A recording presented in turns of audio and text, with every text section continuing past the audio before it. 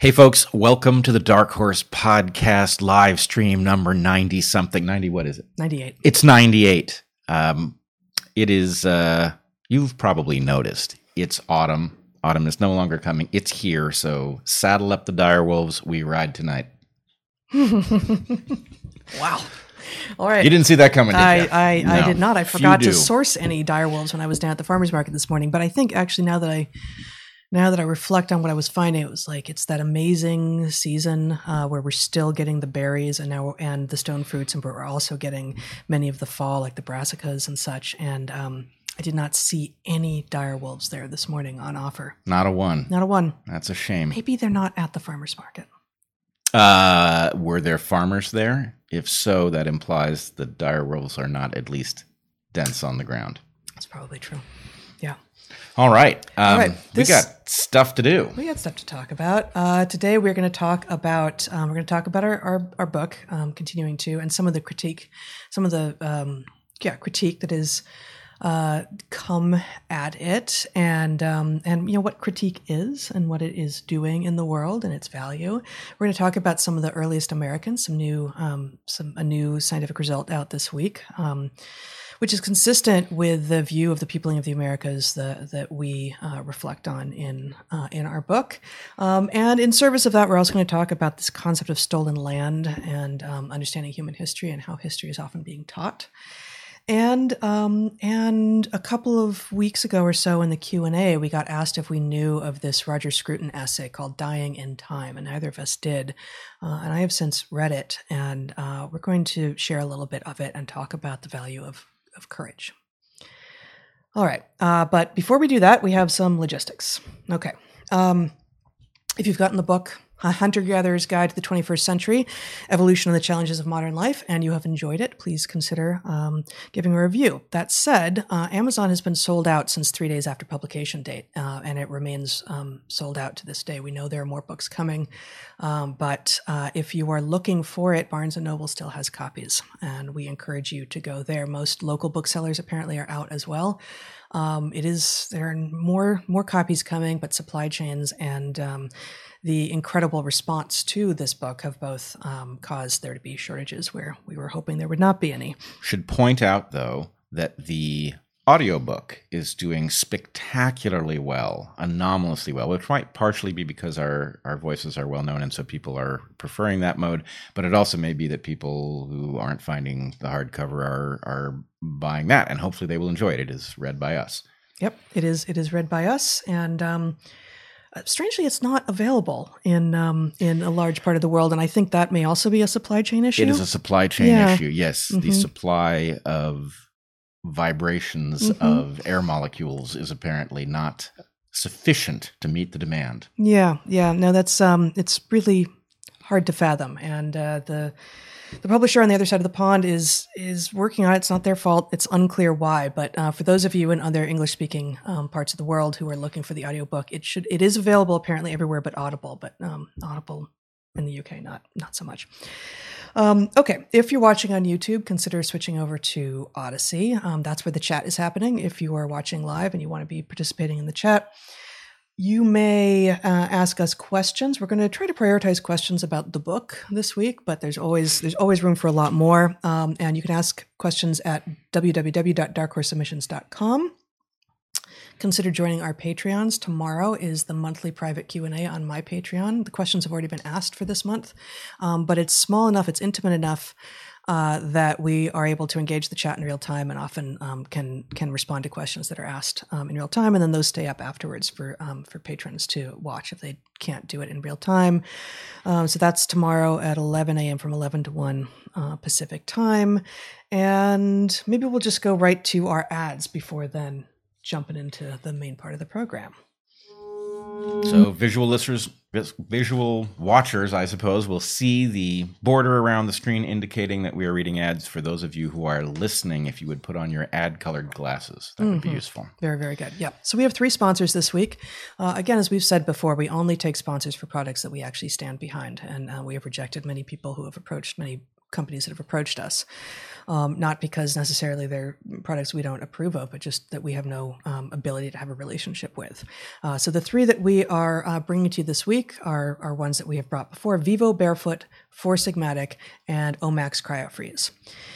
Vivo Barefoot is on a mission to create regenerative footwear and experiences that bring you closer to nature and your natural potential. It makes shoes for feet. That sounds unremarkable, perhaps, until you realize that most shoes are not made for your feet.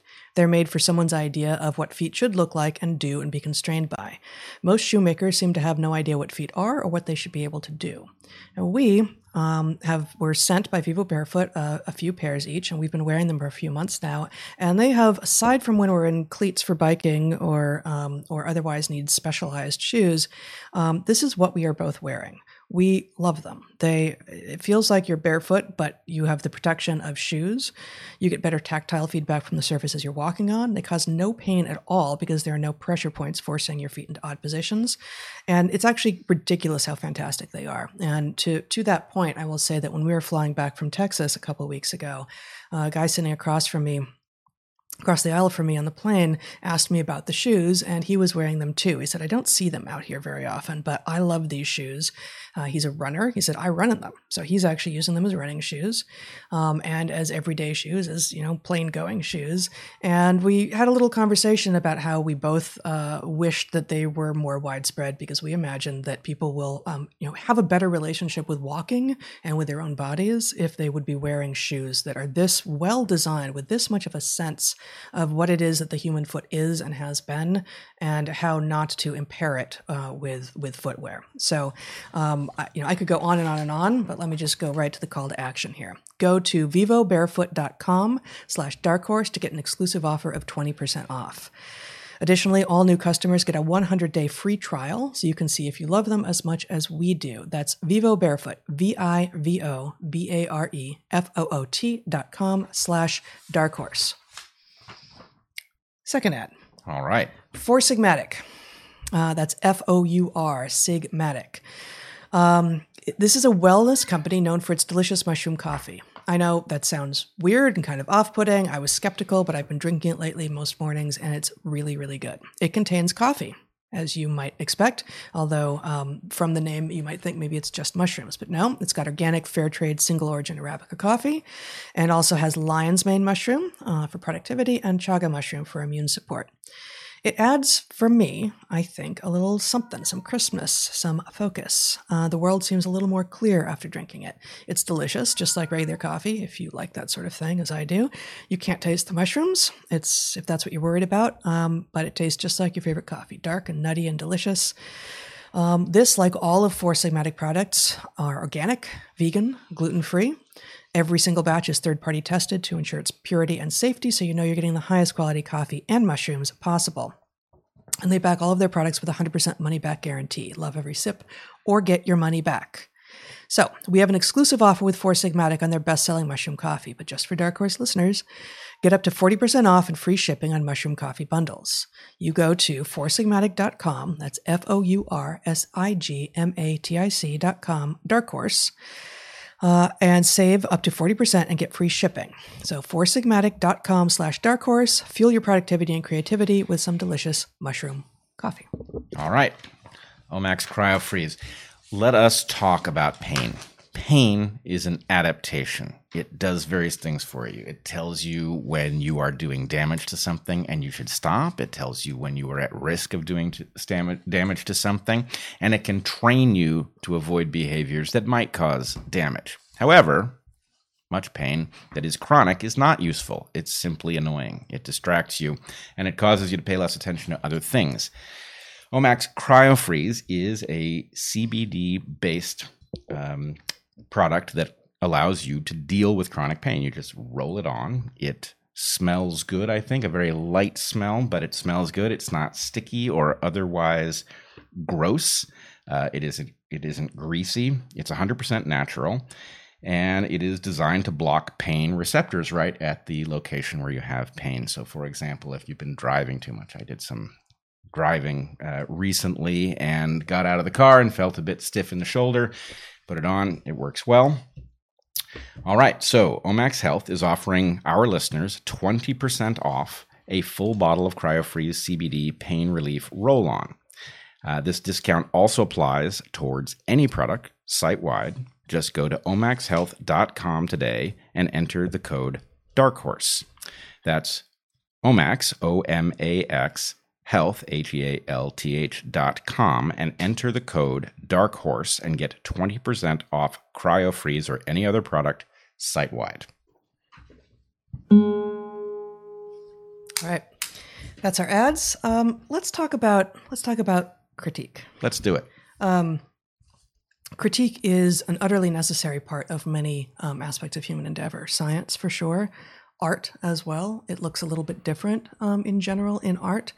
But anyone who has taken, for instance, studio art classes understands the value and the necessary place of critique in assessing even something like art, which might be understood to be, sometimes representational, but even so, there is obviously interpretation involved. All right, I want to stop here. So I have said that very often we have a term in which there's the legitimate version of something and the malignant version. Mm-hmm. And there's a question about whether we should be saying, I think critique is one of the most useful things in the universe. Very hard to come by because in general, people have perverse incentives. Even people who are on your team may not want to give you honest feedback because they don't want to hurt your feelings or it may complicate your relationship. And so getting honest feedback is fantastic. It's the thing that allows you to navigate and improve. But it's tough. It's tough rare to deliver and it's tough to receive. Right. If it's negative. Yeah. Nobody likes delivering critique to somebody that they value. Right. So it's an important but rare phenomenon in the universe. And it is different from criticism, which can be motivated by all kinds of things. Right. So maybe critique is a version of criticism. It's an honorable exploration of what might be changed or improved or what isn't right, mm-hmm. rather than just simply the allegation that something isn't right, which may or may not be well-founded.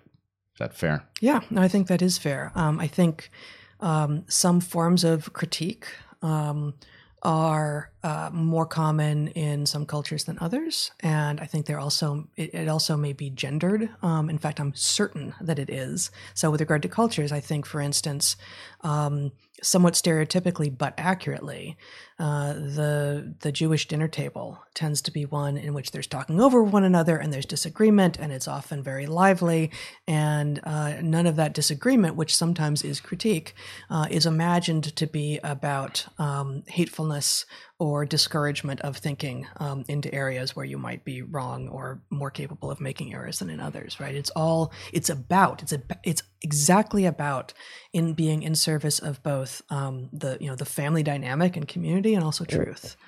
Right, and I'm hesitant here because I don't have a lot of experience with Japanese culture, but the reputation of Japanese culture is that the critique is delivered so subtly that one has to read deeply in order to get it. It's not that it isn't there, right. but the point is your calibration has to be very different, right? Because if you're expecting for somebody to just say flat out, hey, this is what you did wrong and here's what you might do, and somebody is really, if it's written between the lines or something like that, you may have to go after it in order to even get the value of it. And of course, if in your home culture, you will be expected to understand exactly the form that the critique comes in and be either unable to detect or flabbergasted by the directness of critique that may come at you, depending on which end of the spectrum your home culture happened to have. And I would say that we also know this.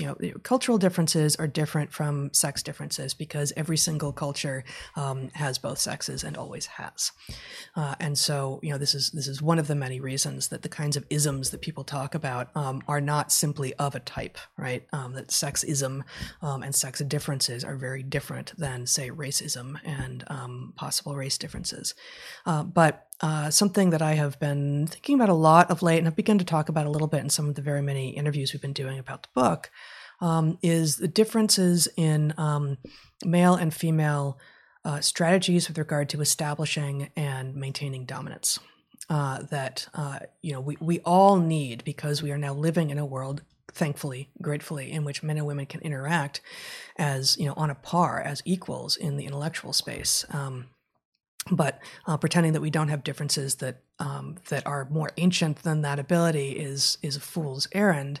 And in general, across species that have them, and certainly across human cultures in time and space, we see that dominance hierarchies in males are typically created and maintained by rather overt mechanisms, and in the form of critique, that would be being really direct.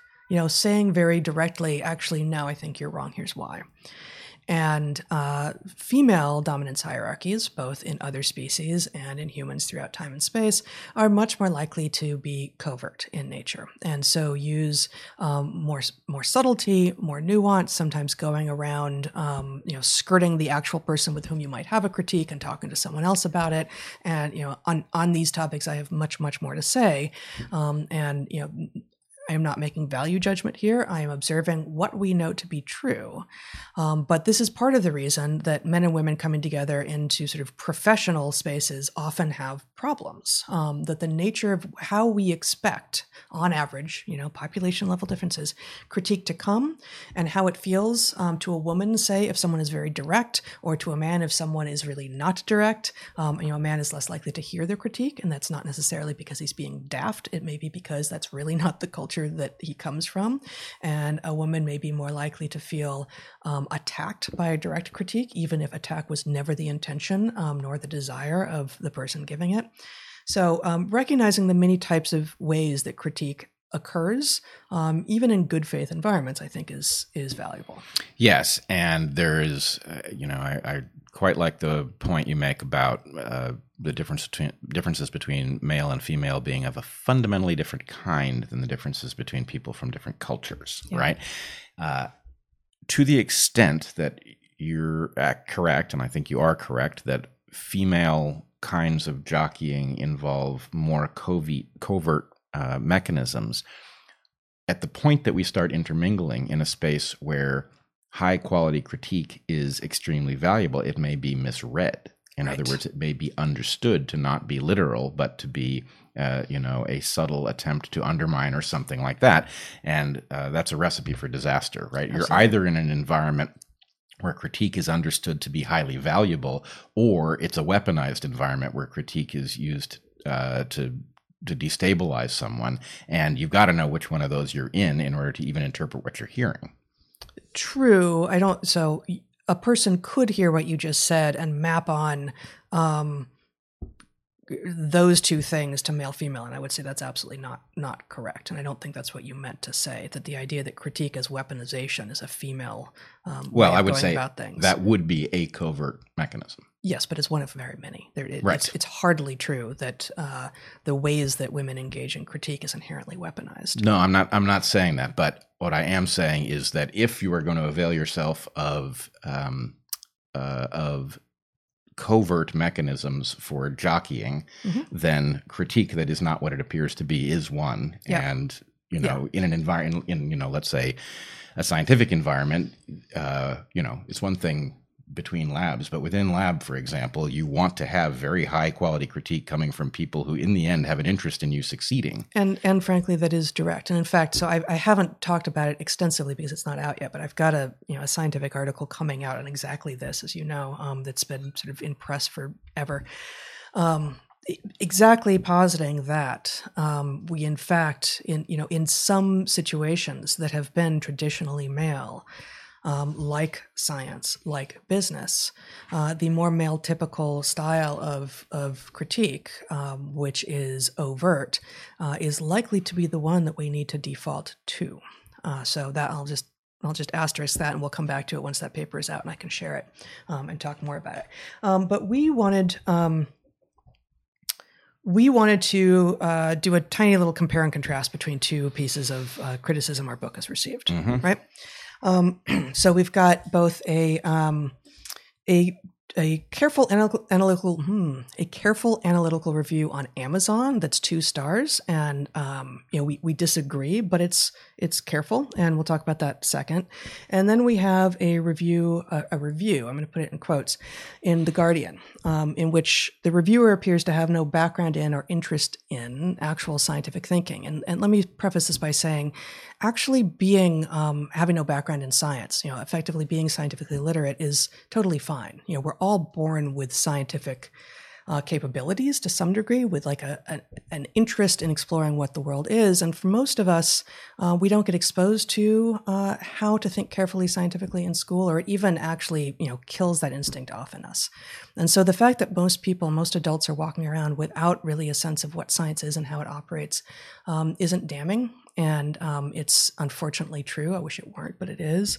But what is concerning is how many people think that they're being scientific and are actually utterly resistant to any kind of scientific thinking. And part of the blame here goes to the way that social science has evolved over the last 20 or 30 years, right? That this sort of social constructionist view of humanity has become dominant in sociology and anthropology and psychology and in pretty much all the social sciences. And with that has come a complete misunderstanding of what an evolutionary framework is and would do. And so people who engage in social constructionist thinking often imagine that they're doing something careful, but they're not. So one way that we can see that we're not engaging with criticism of a scientific of a scientific sort is when we can see that the conclusion was arrived at before the actual review was written, and when the review was not actually about the thing that it's supposedly reviewing. So here's just one quote from this Guardian review. Hayek and Weinstein's advocacy of the still unproven lab leak hypothesis gel nicely with the don't play God, mind the unforeseen consequences, stick to the traditional worldview that the book promotes. So I would just say 2 points to this before you say what you want to say about it, Brett. The idea that this reviewer is bringing up lab leak or anything about COVID at all is points to exactly what I'm saying. This isn't a book about COVID. It was, in fact, the first draft was finished before COVID was a thing. And the idea that has a place in a review that's supposedly about a book tells us right away that this isn't what it appears. It's not a book review. And then the idea that this is a stick to the traditional worldview that this book is promoting suggests either that the reviewer did not in fact read the book, which is quite possible, or that he is willfully either misunderstanding or at least misrepresenting what he does understand to be the case, because we are quite explicitly not arguing for a traditional worldview, and we say it over and over and over again. So this is either sloppy or anti-scientific, or it reflects a conclusion that was arrived at long before the book was written, which means that this is not a person who should have been put in charge of reviewing such a book. Well, I think actually I read the review, and I think it implies something even more troubling, if a bit subtle and common. What it implies is that this person is a verificationist, right? Because what our book argues very clearly and explicitly across the entire thing is we cannot go back. We have to go forward. That is dangerous, and we must figure out what that we bring with us from the past is still relevant and useful, and what has to be replaced. Now, the problem is, if you are a person, a traditionalist, and a verificationist, you will find conservatism in our book.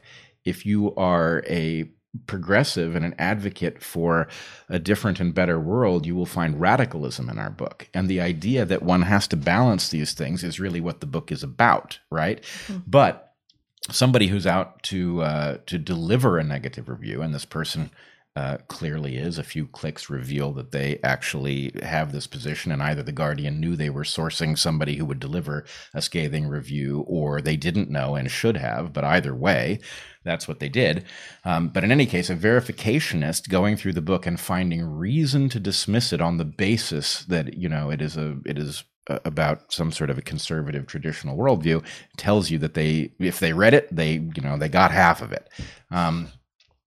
But the other thing is, what a fascinating week to deploy this trope about the lab leak, right? Because the lab leak, as much as people had realized that it was extremely likely as of, Jon Stewart's beginning to mock it as he did, took another leap. The remainder of the distance was largely covered by the discovery that there had been a grant proposal to introduce exactly the furin site that we find in SARS-CoV-2 that had been delivered by EcoHealth Alliance and Peter Daszak. So we know that this exact change had been proposed. Now, that grant proposal was rejected, but it doesn't matter. The point is, what a week to just press that button. Lab leak conspiracy theory, when in fact all the reasonable people have realized that it was never a dismissible conspiracy theory. It was always viable, and there's an awful lot of evidence for it. Well, it seems to me there's an analogy here that not only is a lot of sort of this person who I imagine is sort of immersed in woke world and in social constructionist world, so much of that world is actually biologically essentialist in a way that an actual understanding of human evolution would not support. And similarly, this so-called progressive world is actually highly reliant on authorities and institutions that are pretending to speak truth, but actually coming to conclusions behind closed doors and never showing us the analysis.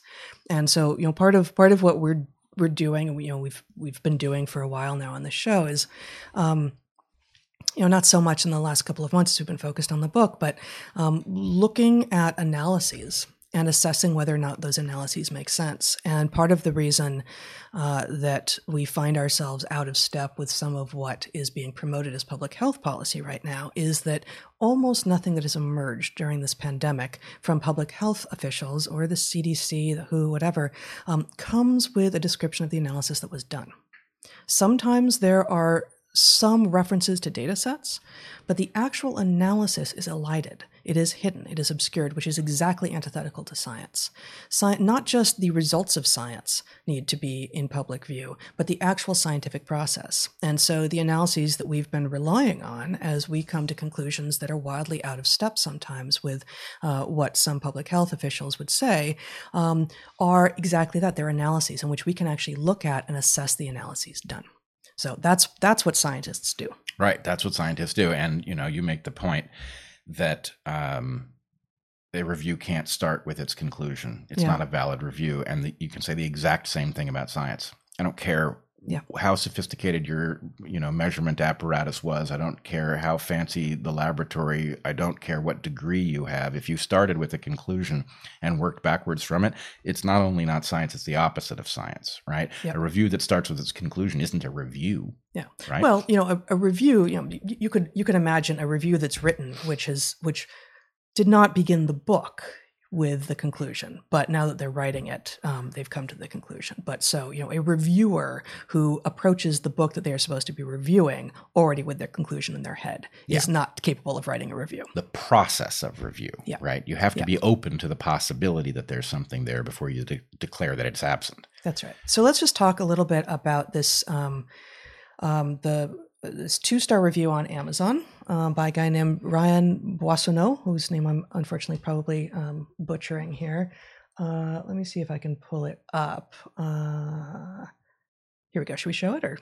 Why not? Okay. So I should just say, so you can show this, Zach. We were watching the book go live and reviews show up, and someone called our attention to this review. It was the first negative review, and I went and read it, and I thought, actually, it's wrong. I think I know why it's wrong, but the person did they made an honest attempt at evaluating it. They reached a conclusion that I think is actually very much the beginning of an important discussion. This is what a review of the book should look like that is negative, right? Yep. So obviously we disagree, because if we didn't, we wouldn't have written the book that we did, right? So, we have lots of reviews. We have many, I can't. Okay. Sorry guys. We have many reviews that are positive and careful and reflective of what's in the book, and there's one negative review that feels to us like what a negative review should sound like. So let's talk about. So he basically disagrees, and you can take my screen off now, Zach. The title of the review is "Culture Does Not Exist to Serve the Genome," which is him pushing back against the one of the theoretical concepts that we introduce in the book. Right? This is not already out there in the scientific literature. This is new with us, which we introduced in the first chapter, which is the omega principle. And we can understand why you might not agree with the Omega principle, but as we have argued elsewhere, if you don't, you have to explain then what culture is. And if you're simply black boxing culture and saying it can't possibly be evolutionary, it can't possibly be serving genetic ends, then you are taking it on faith. That's basically a faith-rich argument. So maybe we should say what it is. So the Omega principle is a two-part principle. Yeah. Basically, we choose Omega because it's a Greek letter. It's supposed to evoke pi, which specifies the precise relationship between the diameter and circumference of a circle. And likewise, Omega specifies what we say is the precise relationship, the obligate relationship between culture and other epigenetic phenomena on the one hand, and the genome on the other. And the relationship is epigenetic phenomena evolve more rapidly, they're more adaptable, but they are obligated to the objectives of the genome. That is, they serve the genome's ends.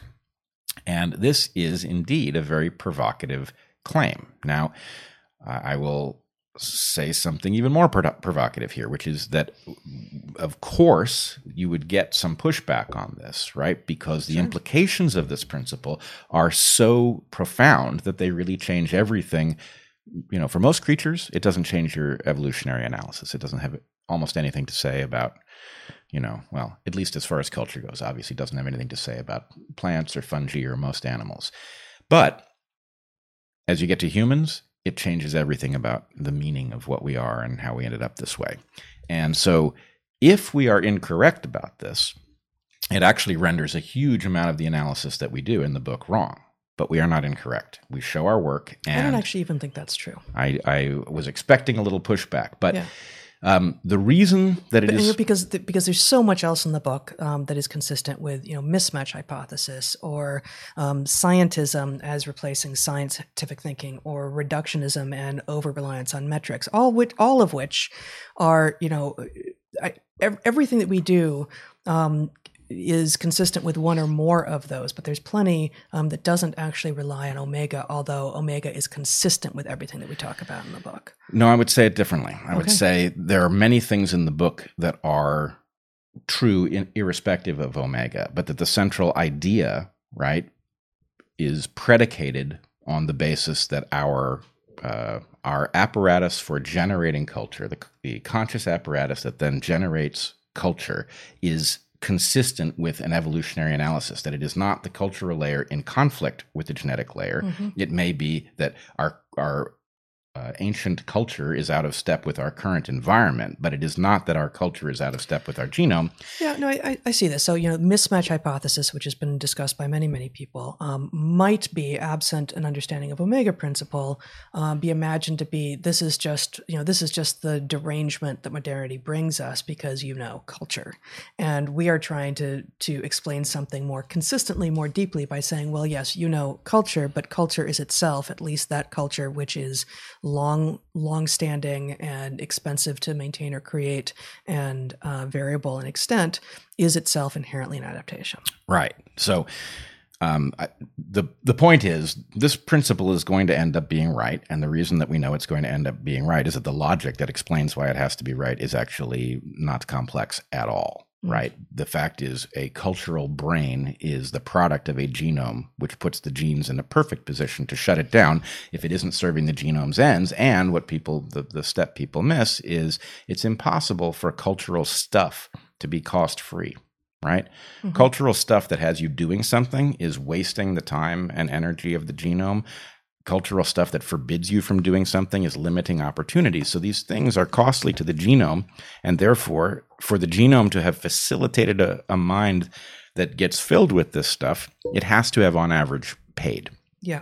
Right. So that said, once you get to that step, right, this is something 1976 Dawkins introduces mimetic evolution. It's a brilliant introduction, but he makes what we claim is an error. He says culture is a new primeval soup. It's basically a new tree of life. Cultural phenomena evolve. He argues correctly, but he's arguing that they are evolving independent of the layer that they ride on top of.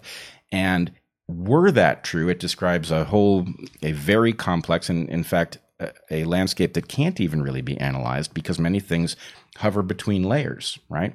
Yeah. Language has both phenomena in it. It has purely cultural stuff and it has a, genetic underpinning. What do you make of that evolutionarily if these two things are independent? On the other hand, if they're both serving genetic ends, then you can analyze this. And the point is, whoa, a whole bunch of stuff that is paradoxical if we treat it as independent of the genome is no longer paradoxical. It becomes tractable if we approach these things with this assumption. Yeah. I'm reminded, so we have a section at the very end, recommended further reading, where we recommend a couple of books unrelated to our own work that we have learned from and that speak to some of the issues in that chapter. And so at the very end, we say more technical texts that are nonetheless excellent include, one of the two here is this Jablonka and Lamb text, and I would have pulled up the book, but it's not in this room right now, from 2014 called Evolution in Four Dimensions, Genetic, Epigenetic, Behavioral, and Symbolic Variation in the History of Life. This is an extraordinary book. It's super dense. It's not easygoing, even for us. I once tried to just give a sort of a page-long excerpt to freshmen, and it didn't go over too well.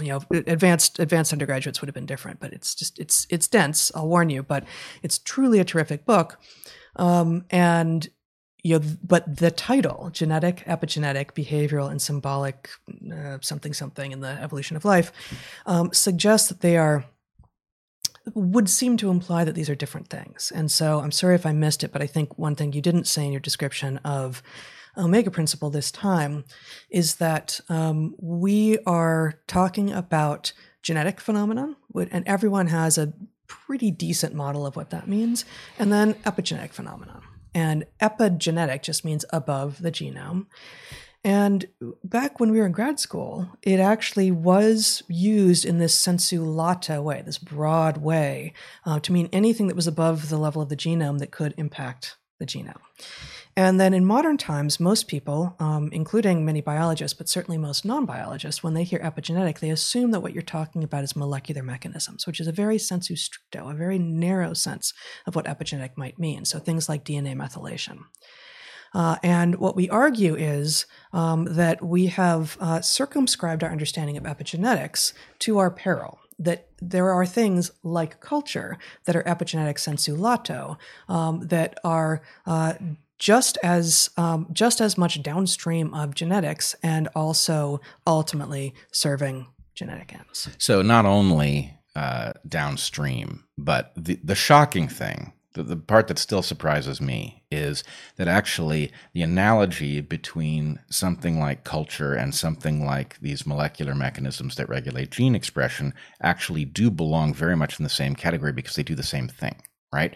So if you think about it, for those of you who are not experienced with it, these molecular mechanisms regulate which genes get expressed where. And so you have... And when.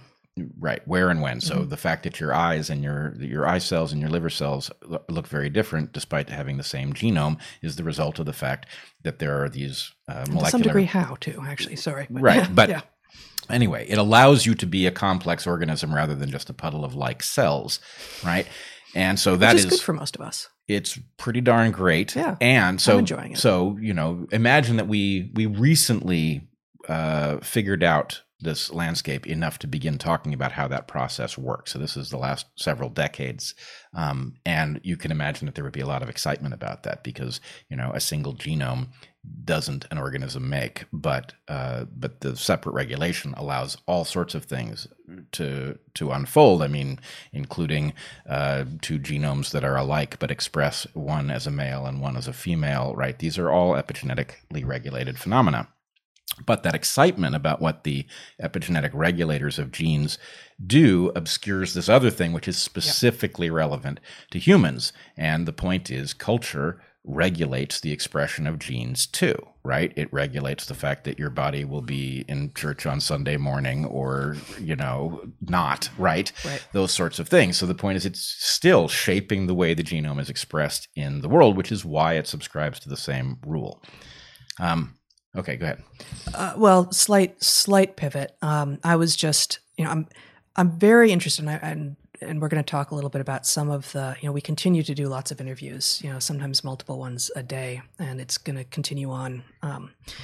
into the future, for which we are grateful. Although it's super fascinating to see how different the approach of, say, professional scientists is when they talk to us about the book, as opposed to people with audiences that don't at least understand themselves to be scientific at all. And one of the places where this happened to just be me was on the Jim Rutt podcast, and we talked about this a little bit last week. But I was particularly taken with this quote from his show notes, just to reflect. And this is not his description of our book, but his description of his and my conversation about the book. And this is, of course, not a complete list, but in his show notes for the show that he and I did together. And again, Jim is himself a scientist. Yes. Yeah, he's a complexity scientist. Yeah. I mean, not by degree, but by professional history. Yeah. Former head of the Santa Fe Institute, et cetera. Quote, they, meaning Jim and me, discuss hypernovelty and its challenges, niche switching as the human niche, the naturalistic fallacy, the ancient Beringians' entry into the Americas, the hubris of reductionism and neo-cornucopianism, humans as the blankest slates, metaphorical and literal campfires, scaling laws and social groups, theory of mind, social media's flattening effects, including flattened affects, social media sabbaticals, the sucker's folly, something we introduce in the book, human population explosion, the personal responsibility vortex, which is from an earlier TED Talk of yours, Brett, proto-bee communities, the lineage view of evolution, understanding exponentials and fat tail events, culture as evolutionary adaptation, the Omega Principle, again, something we introduce in the book, humanity's fourth frontier, again, something we introduce in the book. So that's, I just love that list. It's an accurate and yet still not complete list of the conversation that Jim and I had. And it's certainly not a complete telling of what it is that we cover in this book. And so, part of the challenge for people who would hate on us and this book is that it's really, really hard to pigeonhole us. And the idea that the book is filled with pseudoscience because we have ideas in it that haven't been vetted by other people, well, that is, of course, what science does.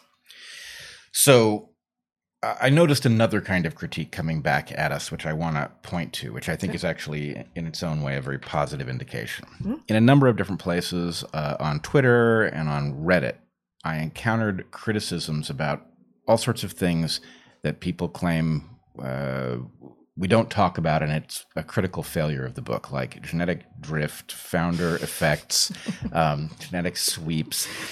And as I pointed out, we also didn't include Punnett squares.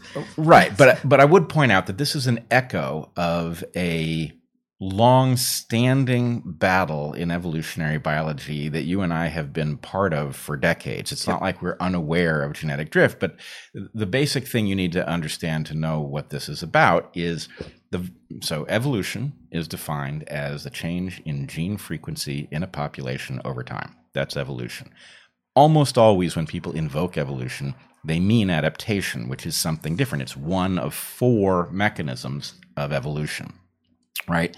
And so what they are effectively, and the thing that you need to understand is that almost all evolutionary change, Heather is closing the window because somebody is, tearing up the street or something like that.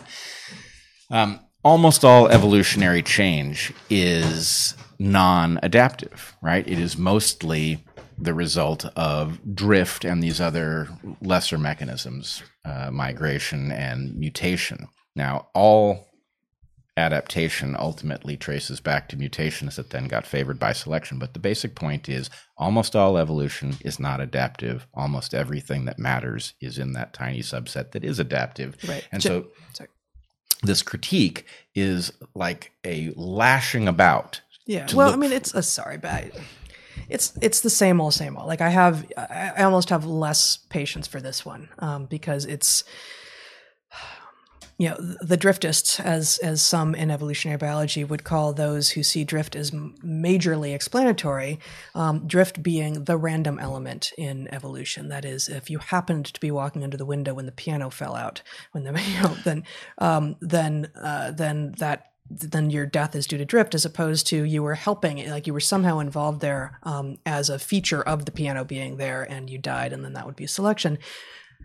Randomness doesn't build complexity. Yeah. That's the argument at its base. That's all it takes, right? If drift is the random element in evolution. Mutation is the origin of all change.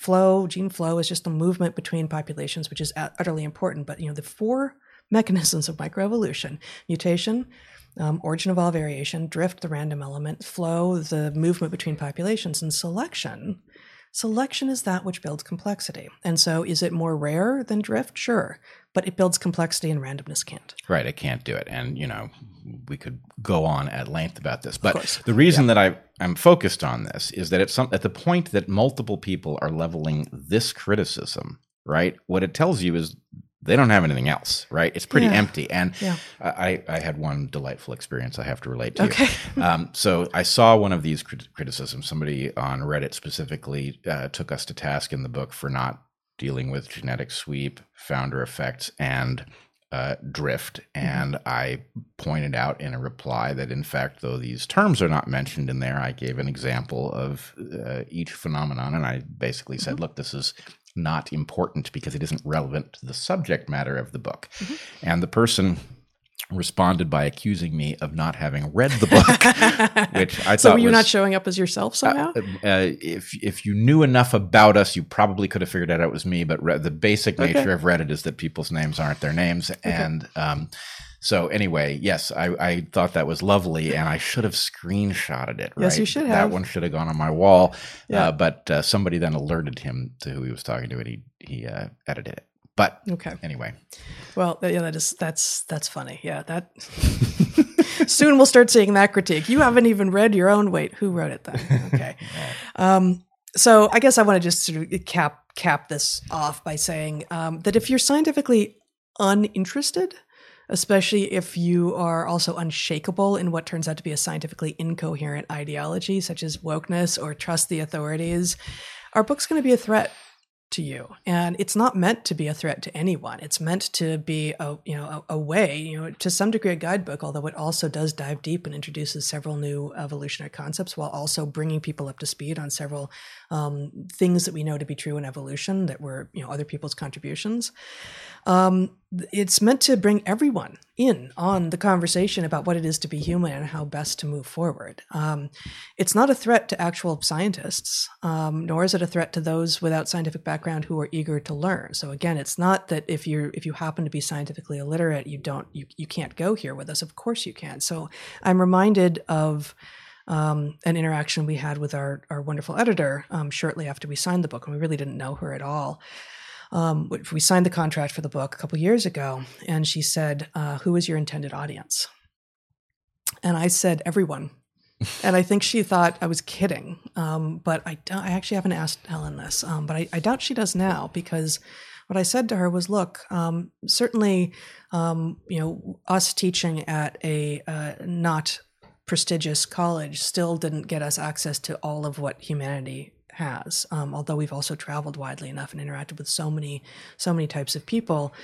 But in our classrooms, we reached across differences that were far greater than you would expect to see in most college classrooms. And we found our common humanity there. And we found that people who came in, even people who came in as creationists, who came in specifically seeking to be armed against our kinds of ways of approaching the world, found things to embrace and to honor and to speak to in an evolutionary worldview. So this is exactly what we found ourselves doing for 15 years in classrooms, and it's not it's the evolutionary worldview and an understanding of humanity and other organisms that is what you and I are driven by much more deeply. But because we had this, what turns out to have been an interlude of 15 years, really learning how to educate and how to reach people who don't look or sound like us or believe the same things we do or have the same developmental histories, we feel like not only do all people deserve this kind of evolutionary toolkit, but they are capable of receiving it. So I was thinking a little bit about the taxonomy of people who don't accept things like the Omega Principle. And, the point is it has to be proposed and you have to decide whether to accept it. But we get several different kinds of resistance, right? I see 3 kinds that we've encountered. One has to do with people who believe that you shouldn't analyze human behavior and culture with these tools. Not that it doesn't work, but that it's too dangerous, right? Yep. Now, I am stunned by this. Dawkins, when I met with him in October of 2018 in Chicago, I think it was 2018.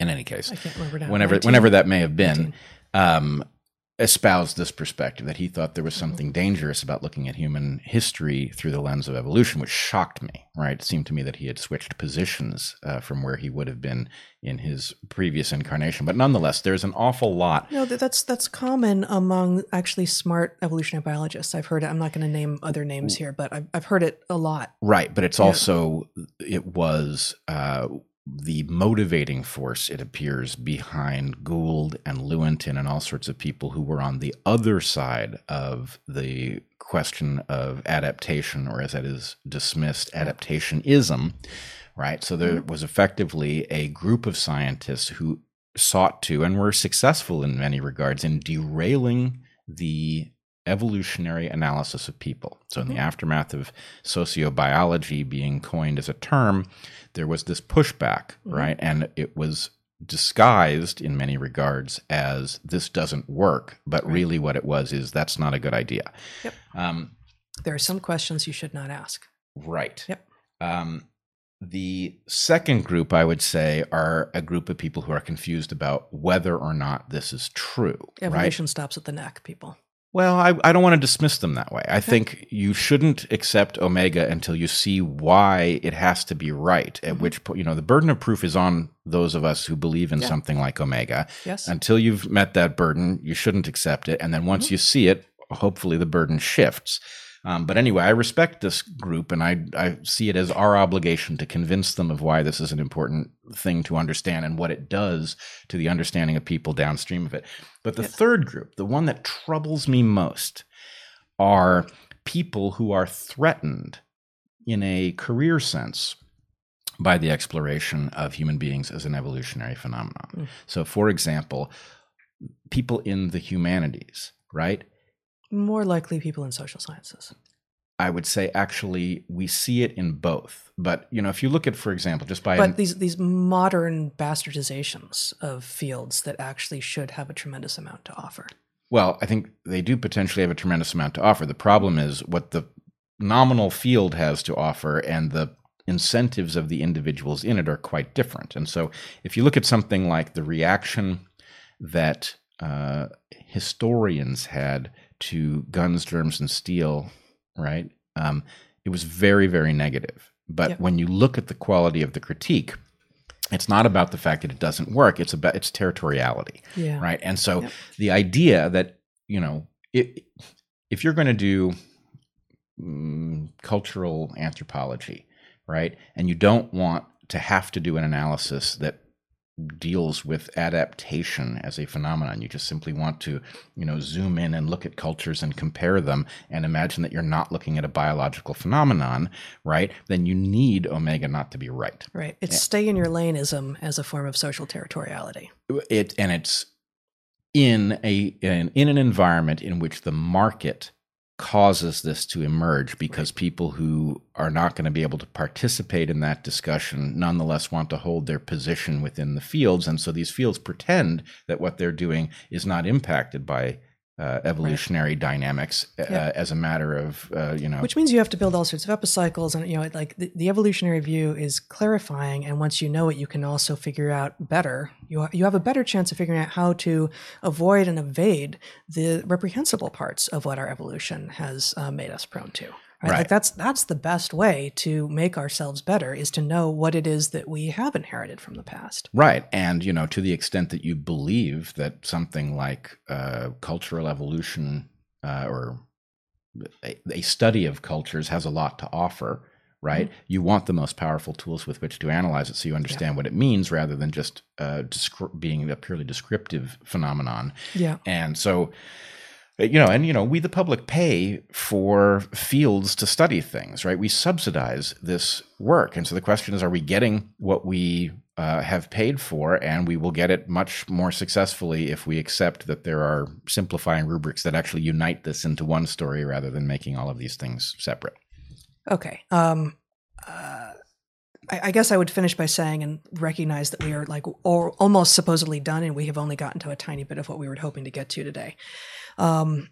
I would say that our book is an invitation to think deeply about what we are and how to live better live better lives at both the individual and the societal level. Like quite explicitly, that's what it is. So if you reject that goal out of hand, I wonder what your goal is. Like, what is it that you are serving, and what is it that you are trying to achieve? You may disagree with us, as the one review that we discuss does, and I think your taxonomy of the three types of ways that you come to disagreement with something like the Omega Principle is apt. I like that. So I wanted also to say here before we move on to talking about this new research out of New Mexico, really, with regard to the peopling of the Americas.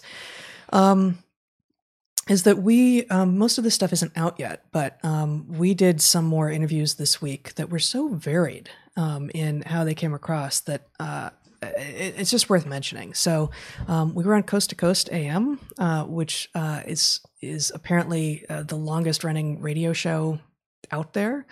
And it's very much not a science show. We got pushback on religion. We talked about the realignment. We were on the realignment. I was trying to understand. Are you sending me a message? We were on the realignment with host Sagar Enjeti and Marshall Kosloff. I hope I'm pronouncing Marshall's last name correctly, which was largely a political discussion, but we had in there a really nice dive actually into some of what many people who I think have been trained in social sciences and humanities, even just at the college level, imagine a Darwinian approach to human behavior would provide us. And so we're in that conversation, we talk about why it is that this is not an invitation to social Darwinism. This is not an invitation to go backwards, and it's not an invitation to pursue our worst angels at all. Quite the opposite. We talked with Brian Keating with Into the Impossible, which he describes as a podcast of stories, ideas, and speculations from the Arthur C. Clarke Center for Human Imagination. He's an astrophysicist and the distinguished professor of physics at UC San Diego. So that in that conversation, we got to finally talk a little bit about aliens too, which I thought was fun. And then Sounds of Film with Tom Needham. Different feel entirely. This show has been on the air for 30 years, and you've been on it before, but we were able to talk in just such a very different way. So I'm just thrilled to be able to be having the diversity of conversations we're having. It's not just with scientists, and it's not just not with scientists, and it's not just with people who come from a religious perspective or not. It's across the board. And so in service of that, before we talk about the evidence of humans in North America during the last glacial maximum, did you want to say a few things about the anomalies that we've been seeing with regard to the availability of the book before we sort of move on beyond talking about this? Yeah, this book. Here's our one copy. Here's the copy we've got. Still. I just want to. We don't know what to make of the weird. There is obviously a supply chain issue, but we also know that tens of thousands of books have been printed and presumably delivered to retailers, and we see Amazon oscillating, for example, between temporarily out of stock, and briefly it said in stock soon with a delivery date in November, and now it's back to temporarily out of stock. Right. So we don't know what to make of it, but we would ask people to just, if you are looking for it, either order it and it will come hopefully sooner than those projections, or it's available on Barnes & Noble still. Lots of other places are out. It sure is. And we forgot to say at the very start, we made the New York Times bestseller list. This is true. Yeah, and it just feels amazing. And we're the second highest selling book in nonfiction on Amazon last week. That's sure not to be the case this week, because they literally haven't had any copies to sell the entire week. They haven't had any copies since the third day after publication, which is, it feels good, but it also feels frustrating. And so if you want the book and you don't have it, Barnes & Noble does still have it. All right. We have this paper this year that came out. Zachary, if you would show my screen. Evidence, this is Bennett et al. In Science, Evidence of Humans in North America During the Last Glacial Maximum. And I actually take my screen off for a moment because I'm not logged in there, but I'm going to pull up the PDF so we can show the amazing pictures.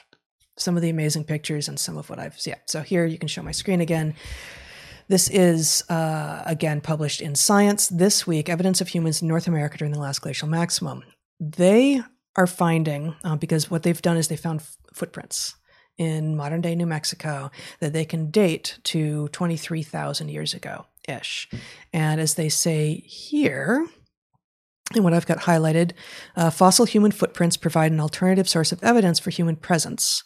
Unlike cultural artifacts, modified bones, or other more conventional fossils, footprints have a primary depositional context and are fixed on the imprinted surface. All of that is science speak for actually we can date footprints with greater accuracy and precision than we can date many other types of evidence.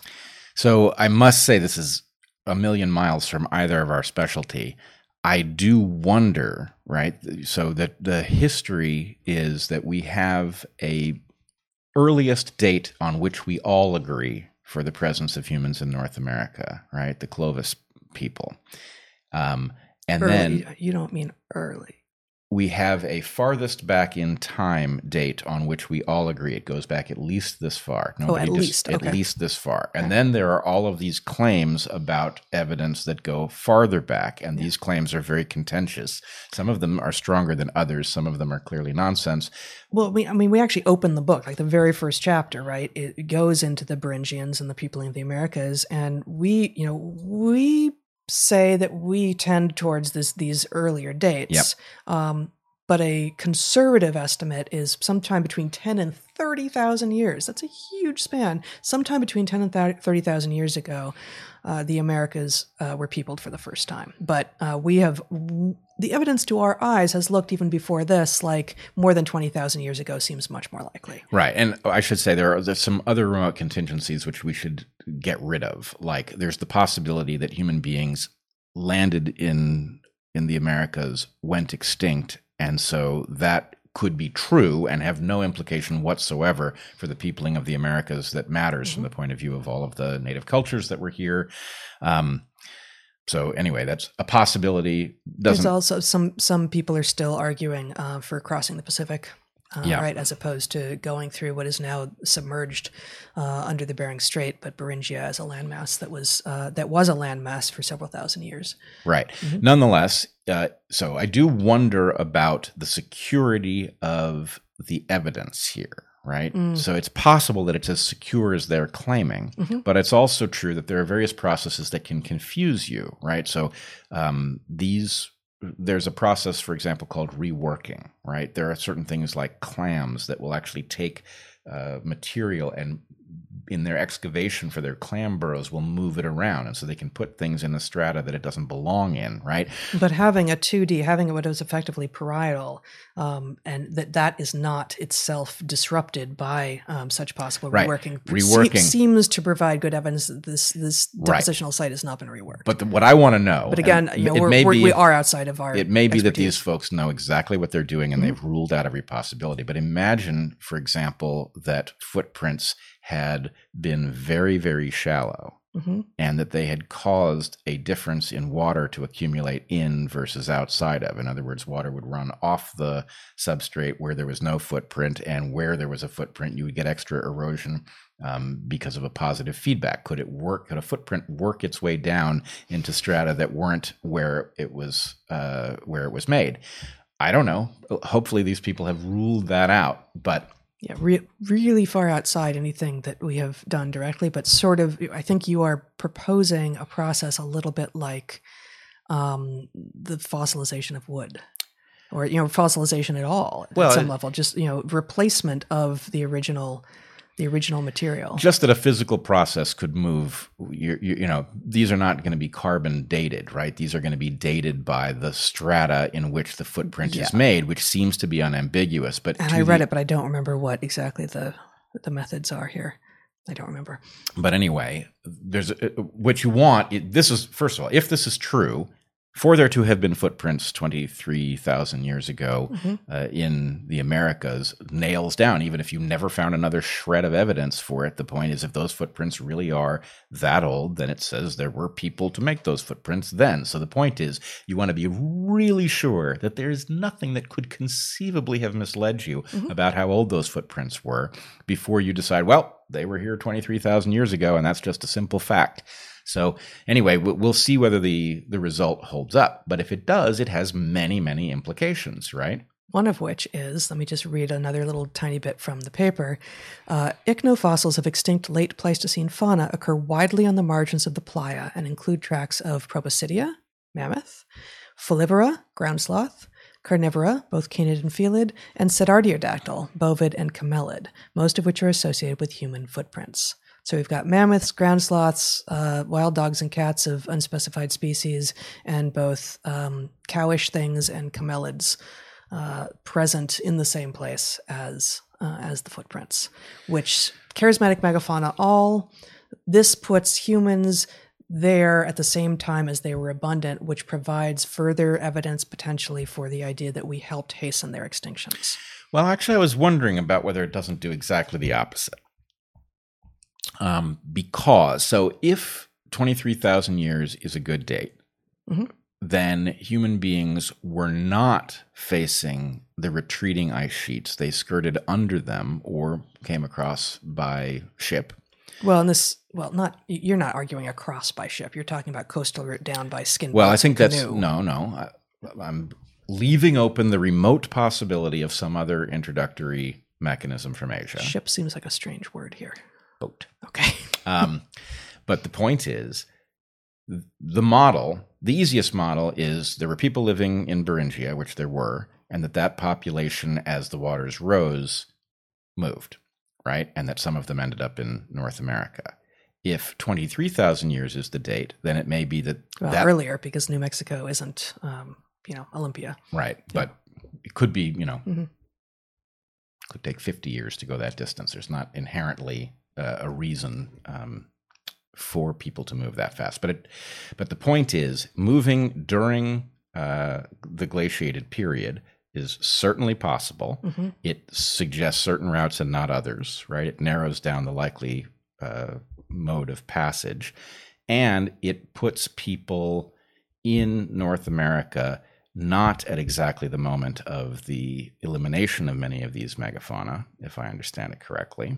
And so one of the pieces of evidence that people point to with respect to the human overhunting hypothesis, which to me is very plausible because these animals would have had no experience with human hunting and therefore would have behaved the way we see creatures behave in the Galapagos, where they don't run away from you, for example, right? They would have been easy prey and therefore easily hunted out.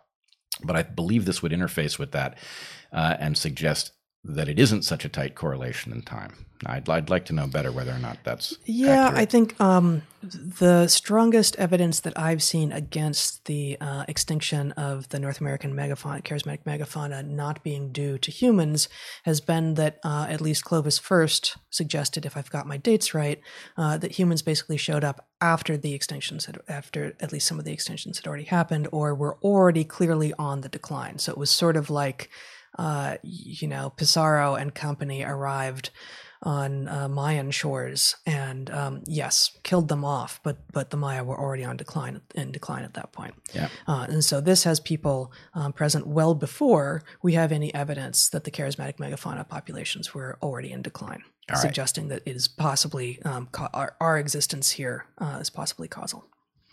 All right, interesting. Well, we should talk to some of our paleo friends and see how this actually plays out. Indeed. Now, did you want me to show some of these images from this it's paper? Worth seeing them. I was pretty impressed. Zachary? So we're talking about modern New Mexico, of course, and here we have these images for those only listening of some of the footprints that these authors are finding. And they really are, as tends to be the way with footprints as opposed to a lot of other kinds of archaeological and paleoanthropological evidence, footprints tend to look like footprints. Yeah. They're really compelling in a way. Like parietal art is often very compelling. That is to say things like cave drawings.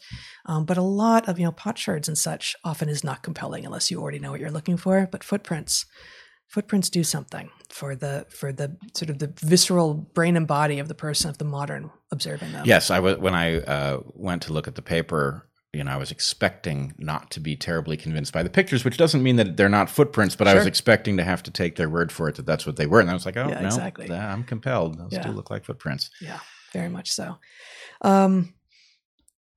Okay, so this is amazing. This is amazing discovery on the part of the researchers. And it also represents discovery of a geographic frontier on the part of the people who laid down those footprints.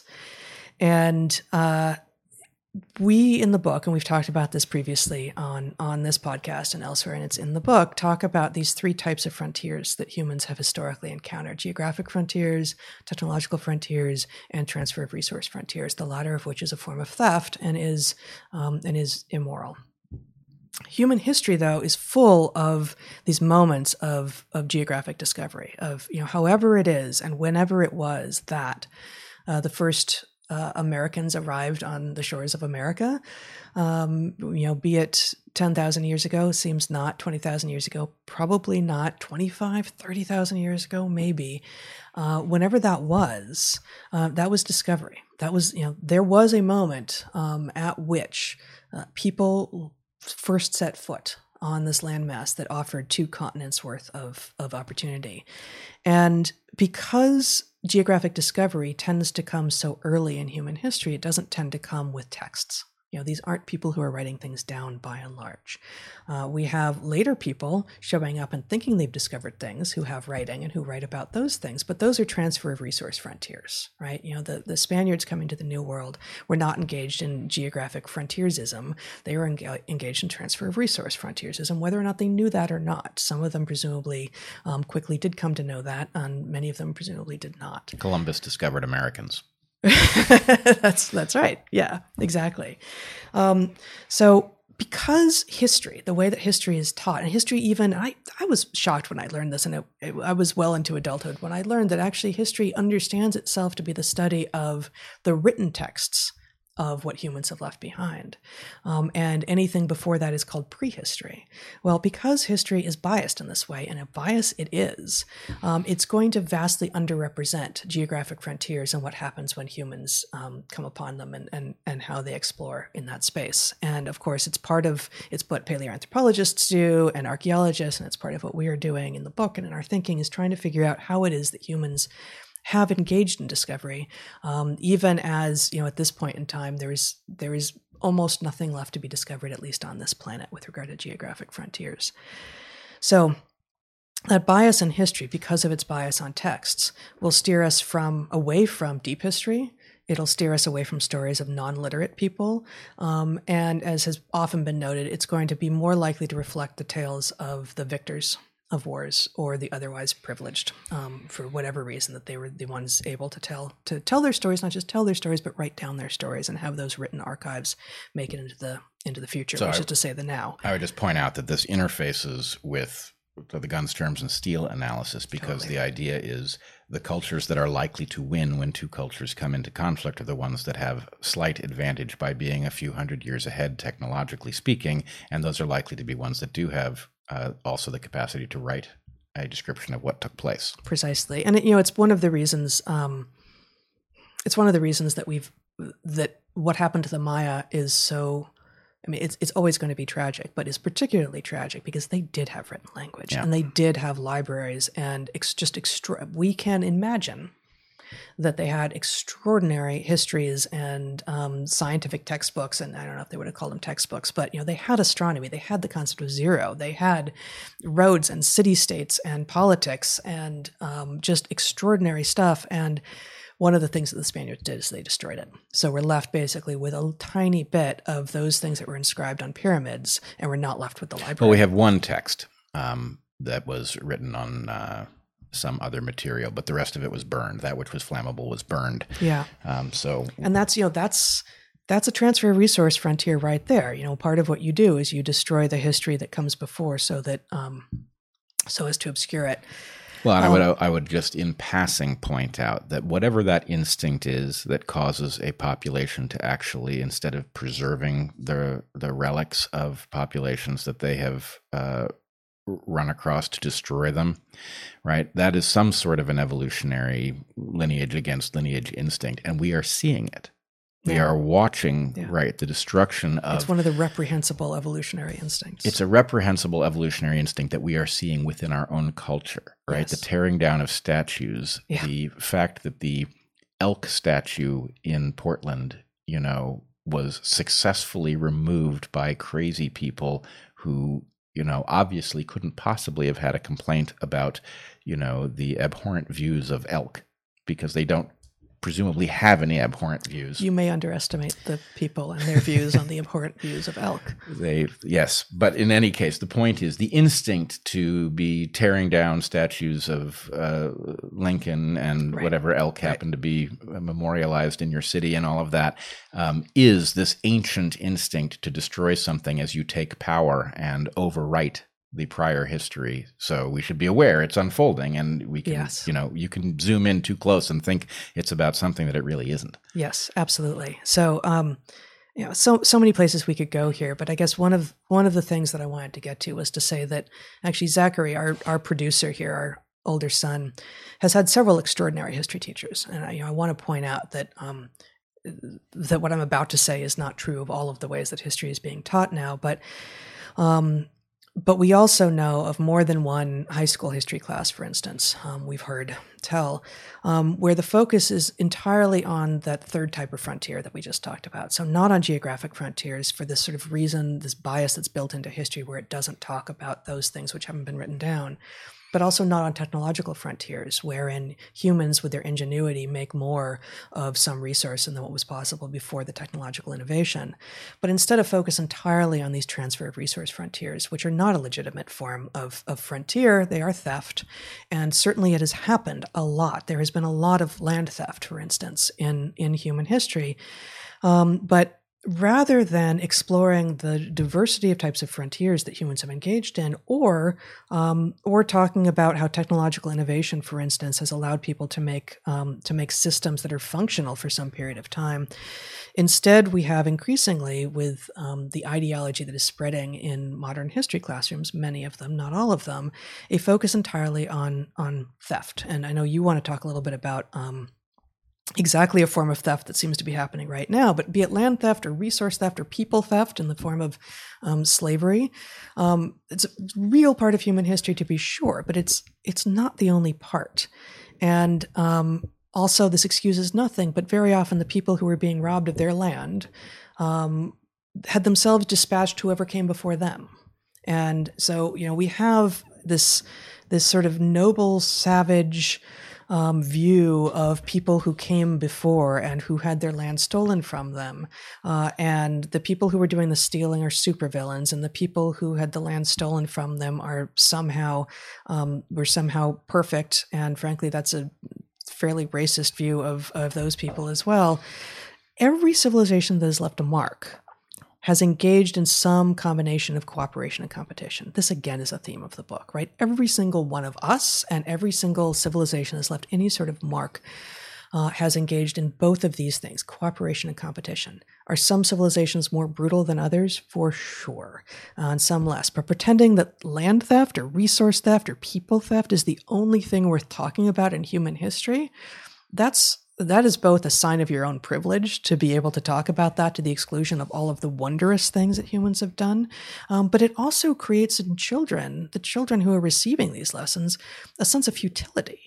It's actually a kind of, I'm just going to say, it's a kind of child abuse to teach children over and over and over again that land theft is the thing that has been what has happened in human history, and to not talk about the glorious things and the technological frontiers and the geographic frontiers and the ways that we have learned to get along with one another and to merge and to flourish. Well, it also, I think, most troublingly, creates no path forward. Precisely. Right? So if you were to say, well, what we should do is we should restore everything to the people from whom it was stolen, you can't. right? The point is you will have to stop arbitrarily. The people who are present are not the people from whom something was stolen. There's just no mechanism where you could operationalize anything useful. And I think it is important to say, first time I heard a declaration about stolen land, I was actually favorable to it. I thought, you know what, this is an important recognition, right? This is a historical recognition and a useful one. But the obligation to it, the motivation, has become so pathological. And what it doesn't do is focus on the one answer that addresses all of that theft, right? The one answer is to take what we've got, stabilize it, make what we're doing sustainable, and democratize it so everyone has access. And people will make different amounts of it. But the point is, the really abhorrent thing is that opportunity is so far from equal, right? That's the place the focus should be. The way we ended up here is some story that is going to be arbitrary depending upon how far back you want to look. And so anyway, while we are dicking around with this stupid, guilt-driven, obnoxious mechanism, we are, allowing the destruction to continue. And we are running out the clock while we really have a lot to do with respect to making the place continually viable for the next 500 or 1,000 years. That's right. I mean, it looks like there were people in modern New Mexico 23,000 years ago. How glorious.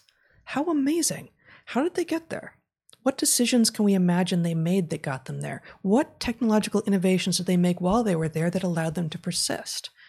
These are the sorts of questions that I want to be exploring, and I want my children to be exploring, and I want everyone who's interested in the human condition and both history and future to be exploring. Not just, were they displaced at some point later? Were their descendants displaced wrongfully? Yeah, they were. That's one piece of their story. It's one piece. Yeah, and our book talks about the mechanism by which people figure out how to switch niches. I would recommend, though, and we recommend in the book, 1491, which describes the world in the Americas just before Columbus arrived in the New World, right? And this, I've called it the greatest story never told. And the idea is all of that niche switching produced this incredible diversity of cultures and insights and innovations. And if there's one thing we can say about them, we know that they happened completely independently of the correlated stuff that happened in the old world, because there was no contact between the old and the new world, right?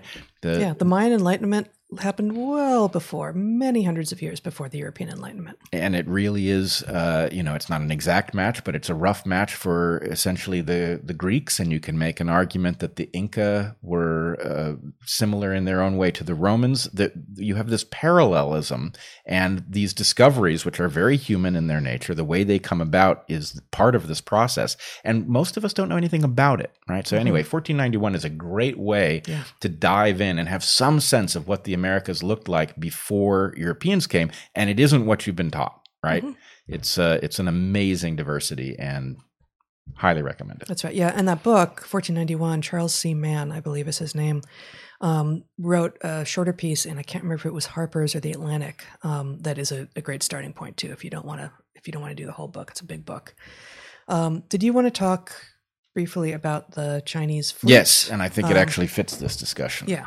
And then we'll do a little bit from Roger Scruton before signing off. All right. So the story, which I came to through an AP report that was circulating on Twitter, I saw it this morning, is about an absolutely impossibly gigantic Chinese fleet of fishing vessels that are fishing currently off of South America, off of Galapagos. In fact, they have also done a bunch of fishing off of Argentina and Chile. Zach, do you want to show that little video? So this fishing fleet is apparently currently fishing for Humboldt squid. And what you'll see here is a video. These are actual lights. This is taken from space. So this giant fleet of 500 ships uses these giant lights to attract squid up to the surface, which they're harvesting at an incredible rate. Now, these animals are very common, but of course, many very common creatures have been hunted to extinction by humans. It's something that we do. And the point that needs to be made is So one. this is resource theft at some level. This is resource theft, but from whom? Right. Right. Now there are, in theory, maritime laws, but this fleet appears to be in violation of many of them. These ships turn off the transponders they're required to have on. Nobody knows why, but it is something that is done when somebody is going to violate maritime rules. This, if you have the sense of like a fishing fleet is boats that go out and they do fishing and they bring back their catch. No. This is a permanently at sea fleet. How are they getting their catch back to? Well, that's the thing, is there are ships that are presumably transporting things from them and refueling them at sea. And it's incredible. There's an Indonesian crew there that says they've been trapped at sea for years on these boats. Right. So this is not like anything we have a good model for. This is some impossibly intense, world-altering kind of behavior. I'm not arguing that Chinese invented this, right? Right. There are fleets harvesting from the world's oceans and wrecking them, but we on land don't have a good sense for what's taking place and what its long-term implications are, and we don't have the structures necessary to say, hey, actually that behavior can't go on because you'll wreck, you'll wreck this population and it won't exist for future humans. Wait, there was something else I wanted to show, but I can't remember what it was.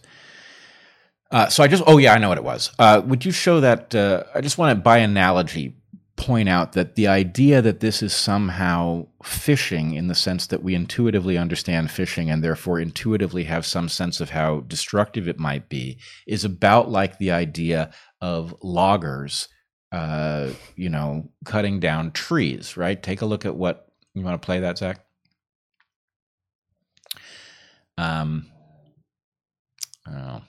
Okay, here we go. This is what logging can now look like, right? This is one guy in a like an excavator operating this object that just liquidates trees. I mean, look at how quickly this tree is limbed and turned into identically sized logs that are ready to go off to the lumber yard. It's the analog of factory farming. It's even beyond that. It's industrial logging, right? Like you can imagine an industrial lumber mill, but this is just the liquidation of a forest. It's surely safer for the people involved. No doubt. And to the extent that there's some overarching plan about, how much lumber you can harvest, right? Why not be efficient about it? Mm-hmm. But on the other hand, you can imagine that if you have the same perverse incentives you have in every other industry dictating, that you'll make your money liquidating resources in some region. Can we take that off? Yeah. That makes me very sad. Yeah. That video is terrible. It's really terrible. And yet, we are consumers. We are consumers of wood. Yes. Right? So, the solution isn't no efficient wood harvesting, please. Right. That is not the solution. But at some level, you're looking at a world that does not have the mechanisms necessary to regulate this kind of power. And whether we're talking about the fishing of Humboldt squid or the harvesting of lumber, we need to be aware that the rules that we inherited from 18th century visionaries for regulating how we would interact with each other just aren't up to the challenge of dealing with this kind of technology, which means this is why the last chapter of the book is the fourth frontier. The idea is we need to figure out a way that doesn't look like us liquidating the planet out from under us, or we won't survive, because that's what we will continue to do. The ocean issue is classic tragedy of the commons, where if the Chinese didn't liquidate the Humboldt squid out of the southern Pacific, someone else would. Right. And obviously it has to be addressed. Yes, absolutely. Let me read the final two paragraphs of this Roger Scruton essay that is called Dying in Time, if I can find it on this site here. Here we go. You can show my screen if you want, Zach. I'm just going to be reading it as I scroll. I recommend the entire essay, and I'll link in the video description, in the show notes. Courage, therefore, is the sine qua non of any attempt to deal with the threat of senility. Courage to face the truth and to live fully in the face of it. With courage, a person can go about living in another way. a way that will give maximum chance of dying with his faculties intact. This other way is not the way of the welfare culture in which we are all immersed. It does not involve the constant search for comforts or the obsessive pursuit of health. On the contrary, it is a way of benign shabbiness and self-neglect, of risky enjoyments and bold adventures. It involves constant exercise, but not of the body. Rather, exercise of the person through relationships with others, through sacrifice, through the search for opportunities to be involved and exposed. Such, at least, is my intuition. The life of benign shabbiness is not a life of excess. Of course, you should drink, smoke, eat fatty foods, but not to the point of gluttony. The purpose is to weaken the body while strengthening the mind. The risks you take should not damage your will or your relationships, but only your chances of survival. Officious doctors and health fascists will assail you, telling you to correct your diet, to take better forms of exercise, to drink more water and less wine. If you pursue a life of risk-taking and defiance, the thought police will track you down, and your lifestyle will be held up to ridicule and contempt. It is not that anyone intends you to live beyond your time. Rather, to use Adam Smith's famous image, the old people's gulag arises by an invisible hand from a false conception of human life, a conception that does not see death as a part of life and timely death as the fruit of it. Each of us must decide for himself what the life of benign shabbiness requires of him. Obviously, dangerous pursuits like hunting and mountaineering have a part to play. Equally important is the forthright expression of opinion, so as to, with grateful friends and implacable enemies, a process that enhances both the consolations of social life and the tensions of day-to-day living. I am not sure that I could live like my friend, the writer and campaigner Ayaan Hirsi Ali, but there is an adorable recklessness in her truth-directed way of life that makes each moment of it worthwhile. Going out to help others in ways that involve danger and the threat of disease is also a useful form of exposure. The main point, it seems to me, is to maintain a life of active risk and affection while helping the body along the path of decay, remembering always that the value of life does not consist in its length, but in its depth. I love this essay. I don't agree with all of it. I love reading things which strike me as getting to the heart of an issue in a way that I had not thought to, and coming to conclusions, not all of which I agree with, either for simply differences in values to some slight degree, but differences in perspective. But being able to stand in Scruton's shoes and read this and think, I'm still going to advise our audience at the end of this show to eat good food. And I don't think of myself as a health fascist. And this is not about eating well so that you can live to the absolute extension of your possible life, but to eat good food so that you can do more with the body and the life that you have. Yeah, it strikes me, this resonates on a bunch of different levels, various things that we talk about. This is the opposite of reductionism, right? I agree with you. There's some things in there that strike me as not, I wouldn't say they're not right, but I would say that they're not universal. And he's making an argument that makes them sound as if they are. But really the point is, look, the length of life is one factor in an equation of something that doesn't have a name that you should be maximizing, right? And so the point is, yes, if you're living well, then living longer gives you more of that well living, which is good. If you are living pointlessly, then lengthening it does very little to increase the amount of whatever it is that you might do. Let's call it meaning, for lack of a better term. So the point is, you should be monitoring that thing, and you should be balancing how much do I want to just stick around on this planet as long as possible against how much do I want to have, pushed the outside of the envelope before I go, right? How much would I have liked to have integrated into my model? How much would I have liked to have contributed to our understanding of ourselves or something like that? And so, it isn't very easy to specify what it is we should be maximizing. But the point is we should be maximizing something synthetic, which is antithetical to trying to maximize length of life. That's right.